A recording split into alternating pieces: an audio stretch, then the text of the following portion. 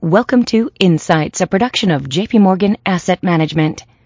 Insights is an audio podcast that provides perspective on the opportunities and uncertainties facing investors today. Today's program, the Market Insights Notes on the Week Ahead. Hello, this is David Kelly. I'm Chief Strategist here at J.P. Morgan Funds. Today is February 3rd, 2020. The week ahead for global financial markets is likely to be dominated by assessments of the implications of the coronavirus, both for China and for the global economy and markets. It should be said at the outset that this virus has already been the cause of much trauma and tragedy, and it's important first to acknowledge the human toll of this illness. The past few days have seen a dramatic spread of the disease, with a reported 17,205 people infected and 361 dead in China as of this morning. Outside of China, the disease still seems to be relatively contained, with roughly 150 reported cases and one death. While much is still being learnt about the virus, in broad brushstrokes it appears to be more lethal than the seasonal flu, but less so than SARS in 2003. It's also not nearly as contagious as, for example, the measles. However, with a long incubation period, it could be many weeks, if not months, before the world, and especially China, can say that the worst of the outbreak is over. It also has the potential to impact the global economy. The most notable impact will be its negative effect within China itself, as travel is curtailed, events are cancelled, and consumers and workers stay at home. It will have some negative impact on production through slowdowns and closings of manufacturing facilities.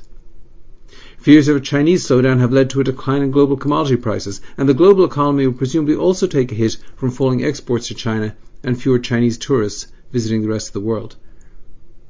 This latest shock to the global economy has come at a time when global manufacturing was showing some tentative signs of recovery from the trade friction slowdown of 2018, as witnessed by some small improvement in global manufacturing PMI data for January. While China appears to be taking aggressive action both to stem the spread of the virus and mitigate its economic impacts, it seems likely that the much-anticipated 2020 rebound in global manufacturing will be softened or postponed by the coronavirus. In the US this week, there are plenty of events to distract investors, including the Iowa caucuses on Monday, the President's State of the Union address on Tuesday, and an end to the impeachment trial on Wednesday. Of these, only the Iowa caucuses are likely to have long-term consequences, as the performance of candidates in this first contest of the primary season will impact both the betting on the eventual Democratic nominee, as well as their chances of winning in November.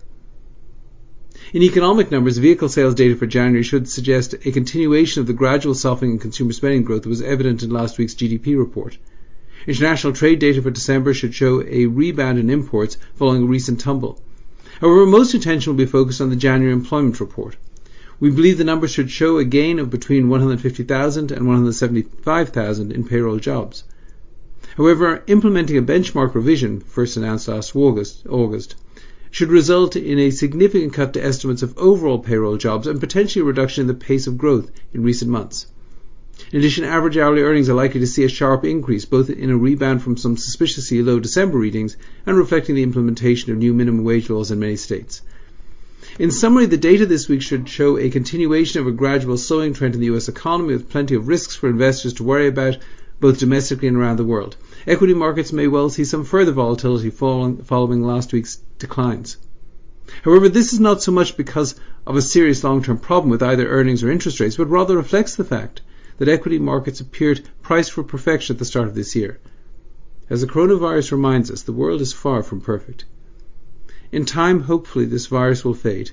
China will get back to normal and global markets will get past this particular shock.